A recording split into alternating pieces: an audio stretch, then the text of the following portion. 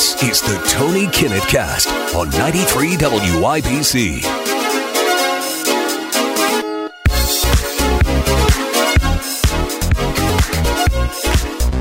Good evening and welcome to the Tony Kinnett Cast. I'm Tony Kinnett, and boy, there's quite a mess, so let's get right to it.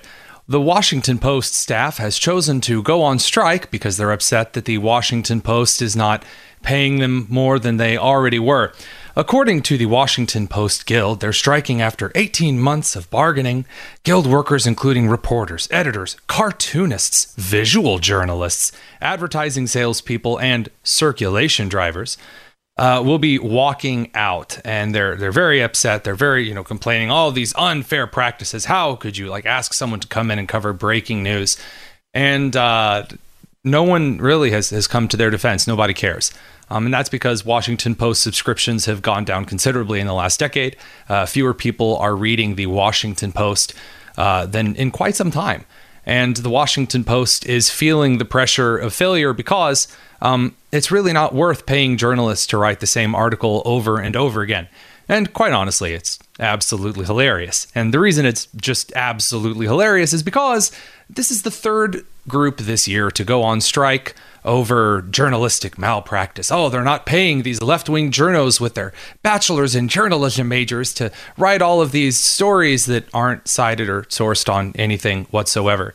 And I think locally, I think of the Indy Star, which has been hemorrhaging subscribers so horribly that Gannett decided to cancel the cell phone plans of those working in the Indy Star. And just womp womp, big shucky darn shame.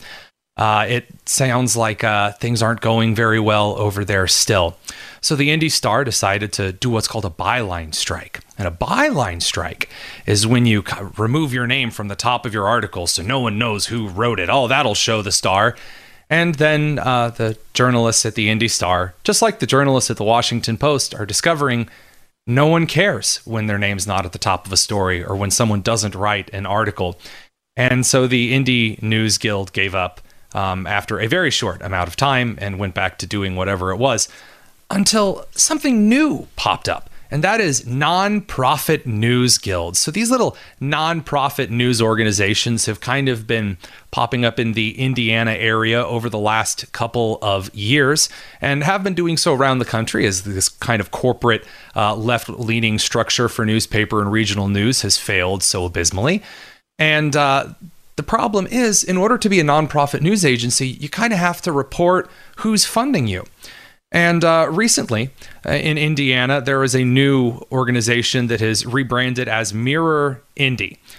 So Mirror Indianapolis is going to be this new publication that, once again, just like the Capitol Chronicle, just like State Affairs, promises to be unbiased, promises to be wholesome, hold government accountable, local news that focuses on the real issues that people care about.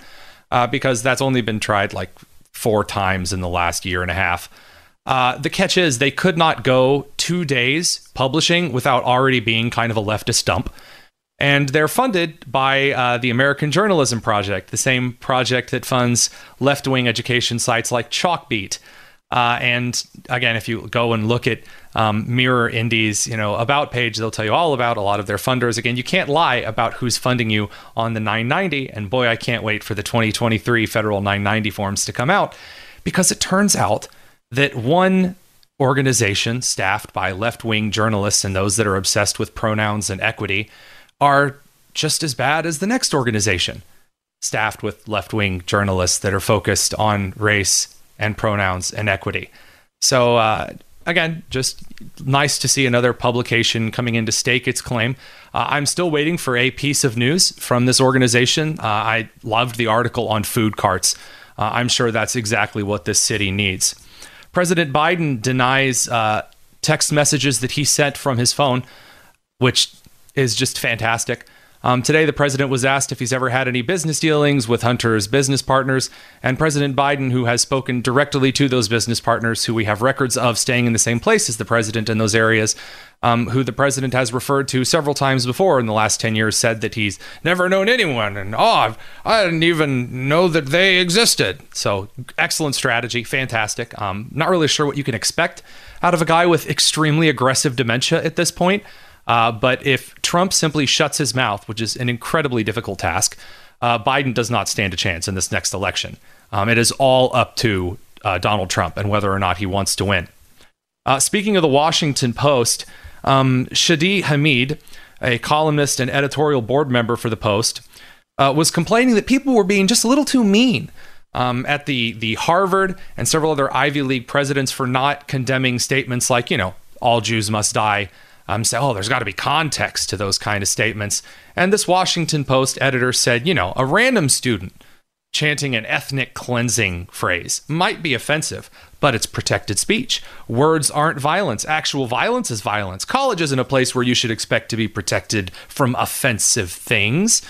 And I'm all for making sure that an individual has the freedom to say whatever it is that they desire. But this crowd that's complaining right now, just a couple of years ago, was whining that if you misgendered someone on campus, that this was an evil, horrible action of transphobia and homophobia and kleptomania phobia. Who knows? So, as an example, I'd like to share with you an article from NBC News just 2 years ago. Parkland survivor has had his offer of admission rescinded from Harvard over, quote, offensive, unquote, comments. Kyle Kashev said the N-word in an online document when he was like 14 years old. And so Harvard revoked his offer of admission. But now Harvard is rushing to the defense of those who call Jews, the K-word, and a lot of other racial slurs. So when it comes to being a progressive, the double standard on racism is alive and well. Absolutely well done. And President Gay of Harvard couldn't even come out and actually condemn any of those statements. Harvard had to release a statement after the fact and said that calls for violence against Jewish students are unacceptable. The Ivy League school president couldn't say that in Congress, but that's a lot to ask of somebody. Tonight's debate is planning to be exactly the same as the last GOP presidential debate. Not really sure if it's going to be different at all. Talking with Tyler O'Neill about that just a little bit, who's covering that this evening. We are going to be going into What You Watching with Stephen Kent up next, as well as a host of other great content for you this evening. You are listening to the Tony Kinnett Cast on 93 WIBC.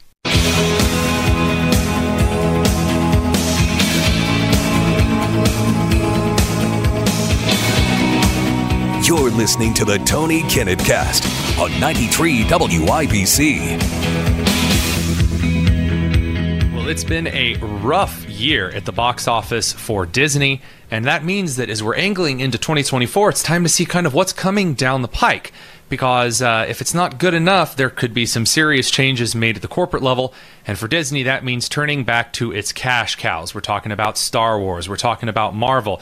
And whenever we're talking about any of those good old-fashioned nerdy things, it's time to turn the segment over to Stephen Kent with What You Watching. He's the media director of the Consumer Choice Center, editor of GeekyStoics.com, and a contributor to Bounding Into Comics. So, tell me, Stephen, what are we looking at here in 2024? And kind of cash cow moving for Star Wars, is it going to be enough? Hit us. Yeah, so there is always change going on in the world of Star Wars and Lucasfilm, and so the latest is that we have a change up to their 2024 slate of releases. There are shows being planned for Star Wars. People are very familiar with The Mandalorian at this point. Maybe 5 people in the country were watching Ahsoka, of which I am one of those 5. And then there was the effort of Star Wars prestige television, Andor, which followed Cassian Andor, played by Diego Luna from the Rogue One standalone movie, a well-liked movie, but also a very lowly watched show. That is being removed from the 2024 slate. It is more likely going to be released in 2025. So if you are a lover of that prestige Star Wars television, you're going to have to wait another year. The reasons for this are unknown, but I think it's safe to assume the SAG-AFTRA strike killed this show's production schedule, and I think that's the first time that I've actually expressed sadness over that strike, because Andor is, like you say, you're one of the 5 people who watched Ahsoka. I feel like I'm one of the 5 people that watched Andor. It's got a very high audience score over on Rotten Tomatoes. Again, kind of a more low-key, in the depth of what's going on in the universe kind of show. And man, I tell you, I guess bittersweet, because I don't want them to rush it and it to stink. But also, I really wish that they were putting more of their time and effort into that show than cranking out more Mandalorian. So I got to get your thoughts. There's like the Acolyte that they've suggested, and also Skeleton Crew.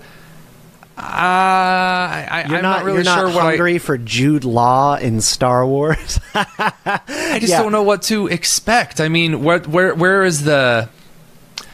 I'm all for shows that don't incorporate the main characters. I am. I love world building. That's one of the reasons I like Tolkien. It's one of the reasons I like Robert Heinlein. But I guess I'm not really sure with how Disney has handled some things in the last couple of years, how excited I am for an additional show. Like, if they treat this like Marvel... Well, Tony, I think this will answer, the thing that you were looking for, which is that the Skeleton Crew, at its best interpretation, is taking place in the New Republic era. So that is the Mandalorian timeline, after the fall of the Empire. With completely new characters, and what this show is going to basically be about is some kind of thief or criminal underlife to the galaxy, and it's going to follow Jude Law and a band of kind of troublemaking children. So It's sort of been described as Goonies, but Star Wars. It could be really fun, could be a great innocent adventure kind of show.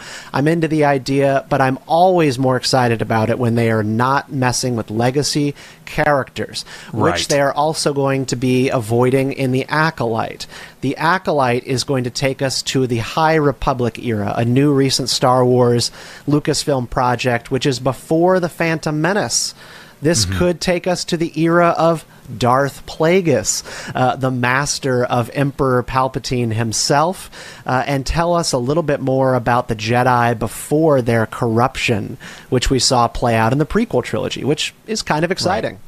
And that kind of stuff is very interesting to me. I still feel as though I'm looking for basically I think I described it this way. We're on with Stephen Kent from Consumer Choice Center, Geeky Stoics, and Bounding Into Comics on What You Watching, by the way. I'm really looking for... I've heard it described as MASH, like the old sitcom MASH meets like Band of Brothers. And I'm like that, like for the Empire. I'm really seeing a lot of call in the last couple of years to just see more of like the glimpses that we get into why the Empire lasted as long as it did. What is the good out of a government that imposes order? Because that was one of the lines in The Mandalorian that everyone really liked. The Empire also brings order. It also brings a lot of good things, safety. That may have also been in Andor as well. There have been a couple of allusions to why people like the Empire. I think it's kind of an easy move to make. I don't feel like it's one of those things where everyone would certainly like to see some kind of a movie and they paint a picture in their head of what it could be. I don't know. What do you think? Is there a hunger for something like this, or are we going to keep getting yet another ragtag group of whoever's? So I think that there is a hunger for that amongst the Star Wars fan faithful. They love stories about both sides of the Imperial and Rebel conflict. They love to know a little bit more about the bad guys.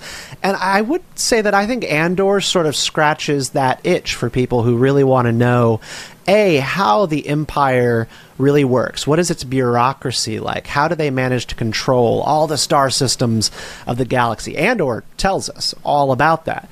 The problem is that it's not a family-friendly show. That's true. It's not that the content is ugly or particularly violent. You're just not going to see a 5-year-old rush into the room excited because a new episode is out. It's more Star Wars for adults, which, speaking of Star Wars for adults, recently Ben Shapiro and Critical Drinker, so a political commentator and a movie critic, sat down and they ranked Star Wars movies from their favorite to the least favorite. So here's Ben's list. He puts Empire Strikes Back as the best movie, kind of a bland usual take there. Then A New Hope.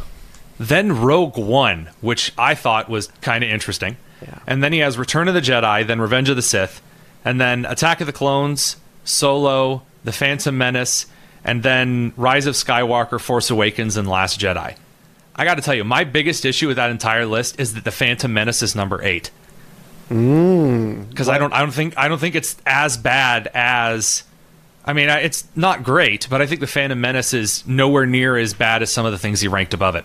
Absolutely. The Phantom Menace gets a bad rap, and it's always because of Jar Jar Binks. And frankly, I just got to tell you, like, once you block it out, once you learn to ignore it's a really decent movie. It's a very decent movie, and it is really, I think, the perfect blend of the old and new Star Wars. That movie doesn't suffer from the special effects overload of episodes 2 and 3 by George Lucas. That's a great point. The Phantom Menace is the golden era, 1999, a little bit of puppetry, practical effects, and some special effects to make Naboo and those space battles even better. I think it's a perfectly done movie, and if people want to focus on Jar Jar, that's their thing. There are a lot of issues to kind of bring to bear, but sometimes I feel like that gets into nitpicking territory. So, all right, let me hear what's your list 1 to 11. All right, I'm going to give you my definitive list. The controversy begins. Return of the Jedi, number 1. I do not begrudge you that. Return of the Jedi is a phenomenal movie. It's an optimistic movie. I love it. Number 2, Revenge of the Sith. This is purely nostalgia for me. I was 15. I went and saw that movie in theaters with my friends. It's got a special place in my heart. Number 3, The Empire Strikes Back. It is a perfect Star Wars movie by all intents and purposes. Number 4, A New Hope. Number 5, The Phantom Menace. Number 6, Rogue One. 7, Solo. Number 8, The Force Awakens. Number 9, The Last Jedi. After that, number 10, Attack of the Clones, Episode 2. I do not like that movie. No, you'll find some similarities in my list for that one. I think it's very poorly done. And the bottom of the barrel is Rise of Skywalker, Episode 9. So I hear you. We've only got about a minute left. I'm going to try to kind of walk through mine because I think you'll find some similarities here. I think A New Hope is the best one. I think the premise of it, I think is a sci-fi movie. I think the score and just the entire aspect of the show is so well done. I could watch A New Hope pretty much on a loop. Empire Strikes Back is an excellent movie. I have to place it at number 2 just because I think while it drags in the middle just a little bit, I think that doesn't get talked about enough. There's that like mid-drag in the movie. The ending, the last half hour of the movie is some of the best that cinema can offer. Revenge of the Sith, and then Return of the Jedi. I love Return of the Jedi. I just think I like Revenge of the Sith more for the same kind of nostalgia reasons you do. That opening sequence where you're like the battle over Coruscant is it's unreal, man. It's phenomenal. Rogue One, after that, I love Rogue One. I think it's a great movie. In fact, I'm probably getting ready to watch it again here soon. Then The Phantom Menace, and then Attack of the Clones. I think Attack of the Clones is probably my least favorite out of all of the mainline 6. Force Awakens, after that, good try, but kind of ruined the sequel universe. Solo, I hate. I actually would probably throw Solo at like 13 if I could, but I'm putting it there because I hate The Rise of Skywalker and The Last Jedi more. Now, I put The Rise of Skywalker above Last Jedi because I think Abrams was backed into a bit of a corner, not knowing what he could do after Rian Johnson trashed the universe. Now, again, Abrams didn't do himself any favors, but this is, I don't know, when you have 3 different directors write the 3 different movies without really any overarching guidance, that sequel trilogy was kind of doomed from the start. Doomed from the start is a good way to put it. And for most people, those movies end up down at the bottom of those rankings. But one day we'll have to debate this whole Solo thing because I think you're wrong. Oh, we will. Unfortunately, we are kind of running a little over. Allison's going to cut me off and start throwing knives at me. Thanks for hopping on for What You Watching, Steven. You are listening to the Tony Kinnett Cast on 93 WIBC. It's the Tony Kinnett Cast on 93 WIBC. Feels like I'm losing it. Good evening and welcome back to the Tony Kinnett Cast on 93 WIBC. The Israel-Hamas war is still very hot. There's a lot that's going on, a lot of things that are flying around regarding information, disinformation, and then, of course, how every country's populace is reacting to the conflict. Joining us is Robert Greenway. He's the director for the Center of National Defense at the Heritage Foundation. Good to have you on, sir. Glad you can hopefully clear a little bit of the most recent updates up for us. Pleasure to be with you. Thanks for having me. So, kind of give us a quick outline, if you can. Where is the war at this present point? So the ceasefire enabling hostage exchange broke down because, not surprisingly, Hamas violated the terms, a number of different fronts, not least of which was another terrorist attack conducted against innocent civilians in Jerusalem. And in any case, Israel has now resumed offensive operations, and unfortunately, Hamas has also done so and launched rockets back into civilian-occupied areas of Israel, where many Americans, of course, reside as well. Israel's focus has now shifted to not just northern Gaza, and it's a small area we're talking about, but Gaza City itself is in the northern portion. It's the most densely populated part. But southern Gaza has Khan Yunis, and that's where operations are now commenced. And as you may recall, and your listeners may know, that Israel's first act was to sort of cut Gaza in half and allow only a humanitarian channel connecting the two. And that persists. And now Israel is conducting, again, operations in both fronts. And the object there is to constrict what is now really surrounded areas and shift the civilian populations to areas where they are less exposed to risk and can concentrate on high-value targets like leadership and infrastructure, the rockets that are continuing to barrage Israel, as we talked about, and hopefully gain enough information on the location of the remaining hostages so that they can be recovered.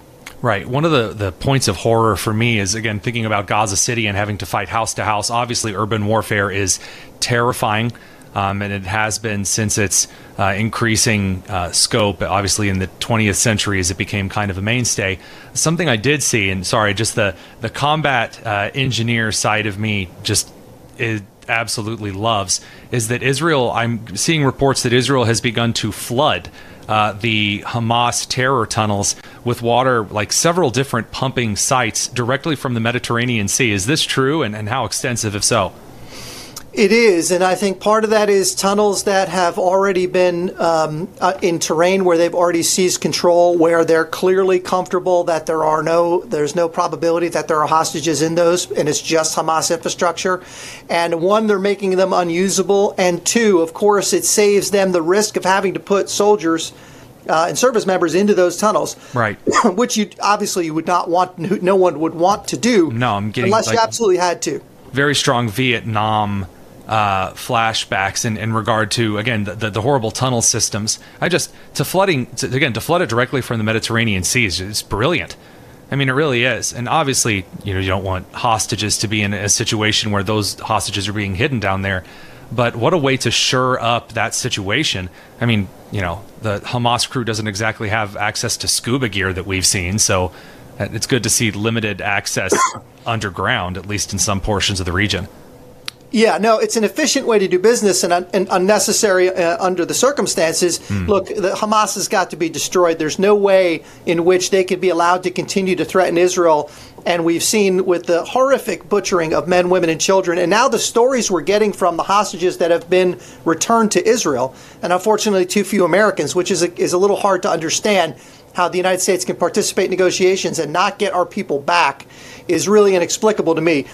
But at the same time, the hostages that are coming back have just as horrific stories about what is happening to them in detention as they are with the incidents of October the 7th themselves. So the abuse, torture, rape, systemic and just horrific conditions are being replayed. And many of these still have family members in custody. Right. And we're talking about toddlers and the elderly that are being returned in the first rounds of hostages. It just goes to show what Israel is up against, and frankly what the United States is up against, because we're not observers, we're participants. They killed Americans too. Right. And along those lines, one of the questions that I have, and I'm pretty sure that I probably know the unfortunate answer here, do you think that some of the hostages whose family members are still on the inside have been threatened, if you tell people what went on here, then we're going to make things that much more difficult for those that are still on the inside? Oh, there's no doubt. I mean, is there anything beyond the pale of individuals that would kill infants, would kill pregnant women and the infants they were carrying? There are no boundaries here. So, of course, that's true. And we should recognize that the individuals returned are not telling us everything as a result of fear for what may happen to those that remain in custody. So there's no question that is the case. On with Robert Greenway, director of the Center for National Defense of the Heritage Foundation. So as a former Special Forces man, to ask you kind of a more military-aligned question here, Do you think that Israel is starting to move to a point where they are kind of commencing operations without perhaps as much ear to the United States, since the Biden administration has kind of started to get pussyfooted, for lack of a better term? I'm curious because at some point, whereas Israel doesn't exactly have, like the United States, we have our Department of Defense that is very defense-oriented. In this case, Israel really seems to be going for broke, to say, do you actually see officers in the IDF being allowed to actually prosecute with, full authority in some of these regions? Look, I think Israel understands the imperative. I think they also understand it's imperative they maintain a close relationship with the United States, right. And that includes every element, including the Defense Department. And I think they're trying to walk a very fine line and prosecute the objectives they know they must do, and for which there is universal support within Israel. And again, remember, they went through some divisive times on judicial reform. Absolutely. But on this, they are completely united. And the October 7th attack galvanized just absolute disgust for Hamas, and so there's enormous support for this. I think right now, when they recalled the negotiating team from Qatar after the collapse of the ceasefire because of Hamas violations, I think they are now fully committed to execution.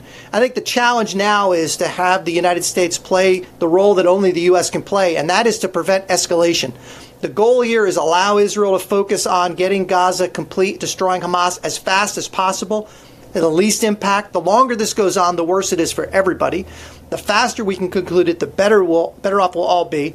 And we need to prevent escalation so this doesn't become, as it is starting to become, a much broader regional escalation. And U.S. ships just attacked in the Red Sea. Right. 3 ships were hit by cruise missiles, 1 nearly sunk. It's already starting to escalate. It's our job, I think, and it's to our benefit to keep this from escalating. One of the concerns that I saw from an individual who's more familiar with shipping over in that part of the region has suggested probably has suggested a high likelihood of perhaps private military organizations getting involved as further as this draws out. And obviously, a lot of private military organizations and mercenary groups are looking for individuals that have, been in the big sandbox before, things like that.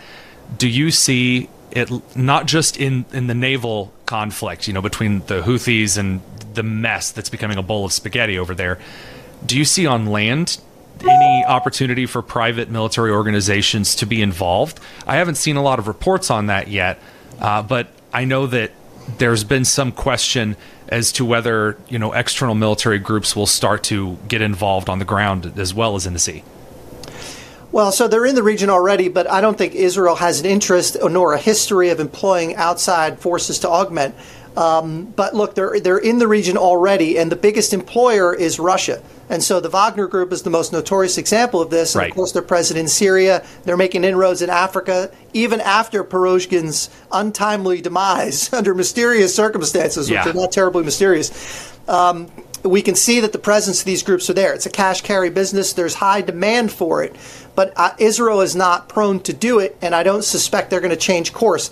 On the maritime front, you're right. Commercial shipping may increase security. Somali pirates used to be an issue, and now, of course, we're dealing with Iranian-sponsored pirates. But when the U.S. Military is attacked, as we have been, the military has to respond. We can't outsource the response to it. So for us, right. We've got to put this back into a box as quickly as possible. Yeah, it's very frustrating to kind of see the Navy's hands tied a little bit in just playing the self-defense game. It's very frustrating, especially knowing a couple of naval officers that I've watched many an Army-Navy game with, to kind of sit back and watched them be kicked repeatedly in the shins and kind of not be allowed to full exercise. I'd love to dig into that. We'll have to maybe have you back on another time to talk about that. Yeah. Finally, here, just in the last 30 seconds to go, what are we looking for next? I know Israel's been, posting pictures of the leaders of Hamas saying this many down, this many to go. Those of us that are watching the war from abroad, what's the next thing that we're looking for in this brutal war? I think Hamas's membership are going to be, their family members are going to be collecting on life insurance if they have it. I think the real risk here is escalation. So if Israel becomes deeply committed and the U.S. doesn't prevent escalation, we could see Hezbollah launching a large-scale offensive, indirect fire at Israel, and Iraq, Syria, and Yemen could expand, all at the direction and control of Iran, unless the United States confronts Iran and puts this to and stops it immediately. I think that's the risk, and I think that's the reality. And again, look, 30% of the world's oil, 25% of the world's gas, 25% of the world's shipping and internet traffic flow through the area. We don't need a global disruption at that scale, but that's the risk if we don't stop it now. Absolutely. Robert Greenway, Director for the Center of National Defense at the Heritage Foundation. Thank you so much for hopping on, sir. My pleasure. Thank you. You are listening to the Tony Kinnett Cast on 93 WIBC.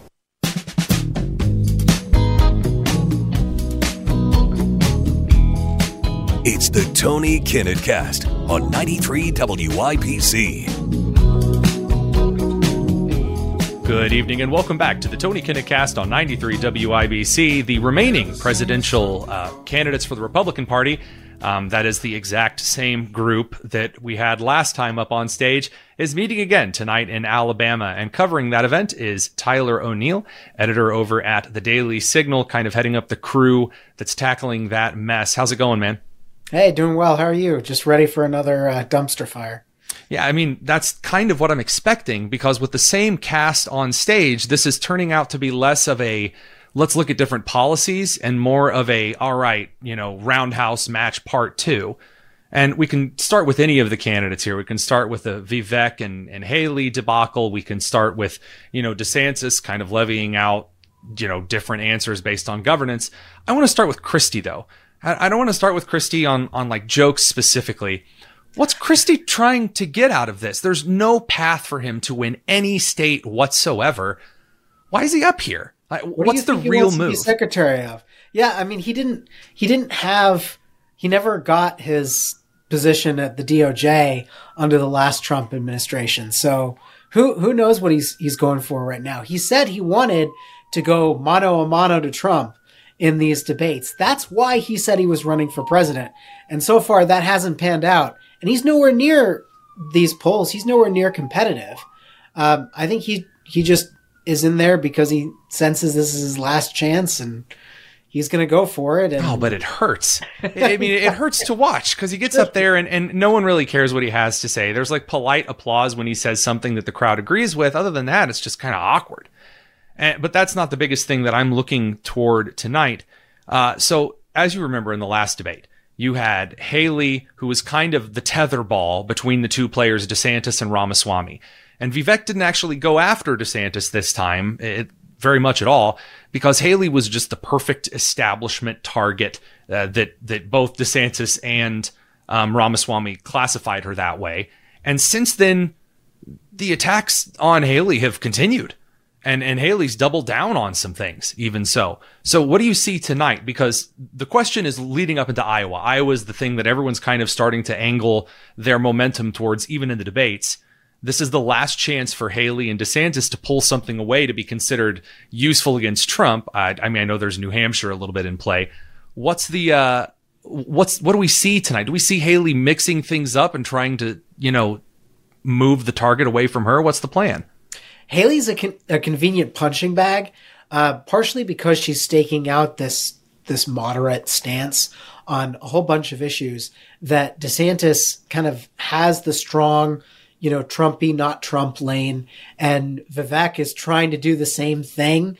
So I think it is interesting that Vivek doesn't take a lot of shots at Trump, at DeSantis, because it seems like they're natural competitors for kind of a similar lane. But yeah, I think most likely they're just going to pile up on Haley again. And what does Haley do? Haley doesn't have a lot of options. She's probably going to try to clarify some things, try to dodge some attacks that she's anticipating. Well, there's a lot to clarify. I mean, goodness gracious, she was on the DeSantis campaign has been attacking her over a statement that she made on, major media in which she seemed to indicate that 12-year-olds who wanted to seek puberty blockers and other dangerous medications, if their parents were okay with it, then I guess that was a decision for the parents. That was kind of her move, at least that DeSantis has been hitting her on. I know Vivek has hit her on like some social media policy. Both candidates have hit her on China. not to mention the whole social media anonymous account thing that's happened since then. Do you think that Haley's going to spend the evening clarifying? Because if I was the guy that was doing the coaching, if I was in the corner with the towel, getting the boxer ready to get out there, I would say point in a different direction and lead people where to go. Are any candidates going to do that tonight? I mean, DeSantis has done that before, but I mean, do you actually see that, or is this more slap fighting in a sitcom?